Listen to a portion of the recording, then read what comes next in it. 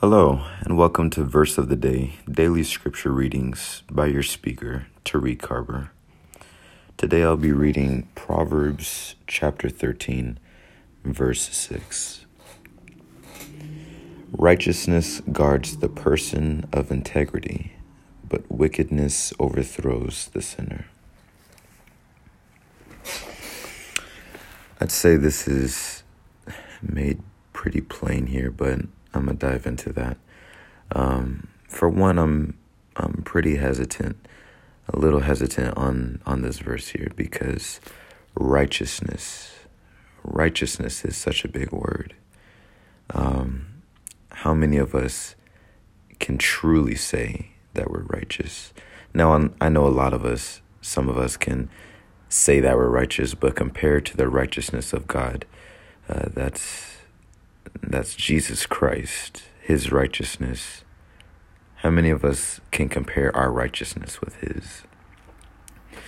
So when I think of righteousness, you have to be led by God. I just watched this sermon last night. That's actually when I should have made another recording, but I was so tired. But trust the process. It's not going to happen overnight. It's not going to take a few tries and you got it. Or maybe it might, who knows. But it's different for everybody. But the idea is that there's a process. It's not going to just happen instantaneously. There's going to have to be some times where you have to put in work. There's going to be some times where you have to be patient for the results. So I'm going to go into this first part here, verse 6. Righteousness guards the person of integrity. The person of integrity, he keeps this on him. He chooses this for themselves. They choose this for themselves, he or her. Or she, rather. Chooses this for themselves. And righteousness guards them for their integrity. I can think of so many times of where I didn't have the integrity and I saw things just going to the wayside because I either fell by peer pressure or my own self-doubt of myself or God. But integrity is very important. Hope is very important. Faith is very important. I see these all relating to one another because you have to stand for something. You can't just bend and flow all around things like a feather or a noodle, trying to get through things. Like, life is about struggle. That's what I'm understanding. That's what I've been hearing lately and understanding lately is life is about struggle. And it makes so much sense because the more that we try to avoid it, we may find ourselves going into more than what we left behind at some point or another. And if we don't go into that struggle immediately for us to really see this, we're going to be at a loss because we don't have the skill. We don't have the challenge of what we need to get us through that test, through that process, to get the job done, through that challenge, to finish the challenge, finish the objective. We need integrity. We need to stand for something. And when you believe in Jesus Christ, when you're for God, when you're trying to walk with God, that process of becoming righteous, of becoming holy, is what's going to help you. That's what's going to guard you. That's going to protect you. And in the second part of verse 6, but wickedness overthrows the sinner. The sinner is always going to be in the wrong. When I see sinner in here, these are people that choose to do wrong. They may or may not know the right thing to do, but if you know you're stealing money from that old lady just for the heck of it, because you want to harm her, you want to get back at her. You're just greedy for money instead of trying to get a job. Well, whatever that personal connection to that is, you're gonna be in the wrong. I'm sorry. We're all sinners. Let me say that. We're all sinners.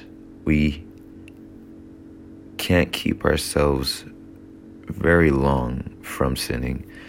And that's relative, because you can look at something that you're doing and stop it. You can make yourself stop doing something, habit. You can replace it with another habit and stuff. But literally, what qualifies as a sin, there's so many things. There's so many kinds of sin. But we're all born again in Jesus Christ. But if you're intentional in your sin, where maybe someone did tell you about Jesus Christ, but you didn't care, you didn't want to hear him out, so on and so forth, whatever your case may be, then you're in the wrong. If you're plotting to harm someone badly, to put him in the hospital or worse, that's a sinner. If you're planning to kill someone, if you're planning to do harm to someone when it's unnecessary, that's a sinner. And it says, wickedness overthrows the sinner. Jesus triumphed over the devil. He has the victory. If you're not for Jesus Christ, you're for the devil. That's just how it is by default. And the devil will make something look pleasing, a lot of things in this world, but if it's not for the glory of God, it's wicked. There's various, I believe, interpretations or definitions. But there is one definition that you can look up: wickedness. You can do that on your own time. But I just want to say right now, wickedness overthrows the sinner. The one that's getting away with it isn't going to get away with it for the rest of his life or much longer. You know what I mean? Or even if if it seems like they've been winning, quote unquote, winning for their whole lives, there's going to be a point where they're really challenged, and they're going to have to take a look at themselves and think to themselves, am I making the right choices? Am I doing the right things? Is there something better for me than this? What is this all good for? You have to ask yourselves those questions. Otherwise, you're really ignoring the reality of where you're placed at in this world. You're ignoring it, I believe. But that's my opinion. That's my understanding of things.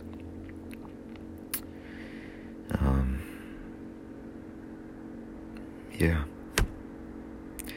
That's what I got for the time being. Thank you for listening. God bless y'all. And take care.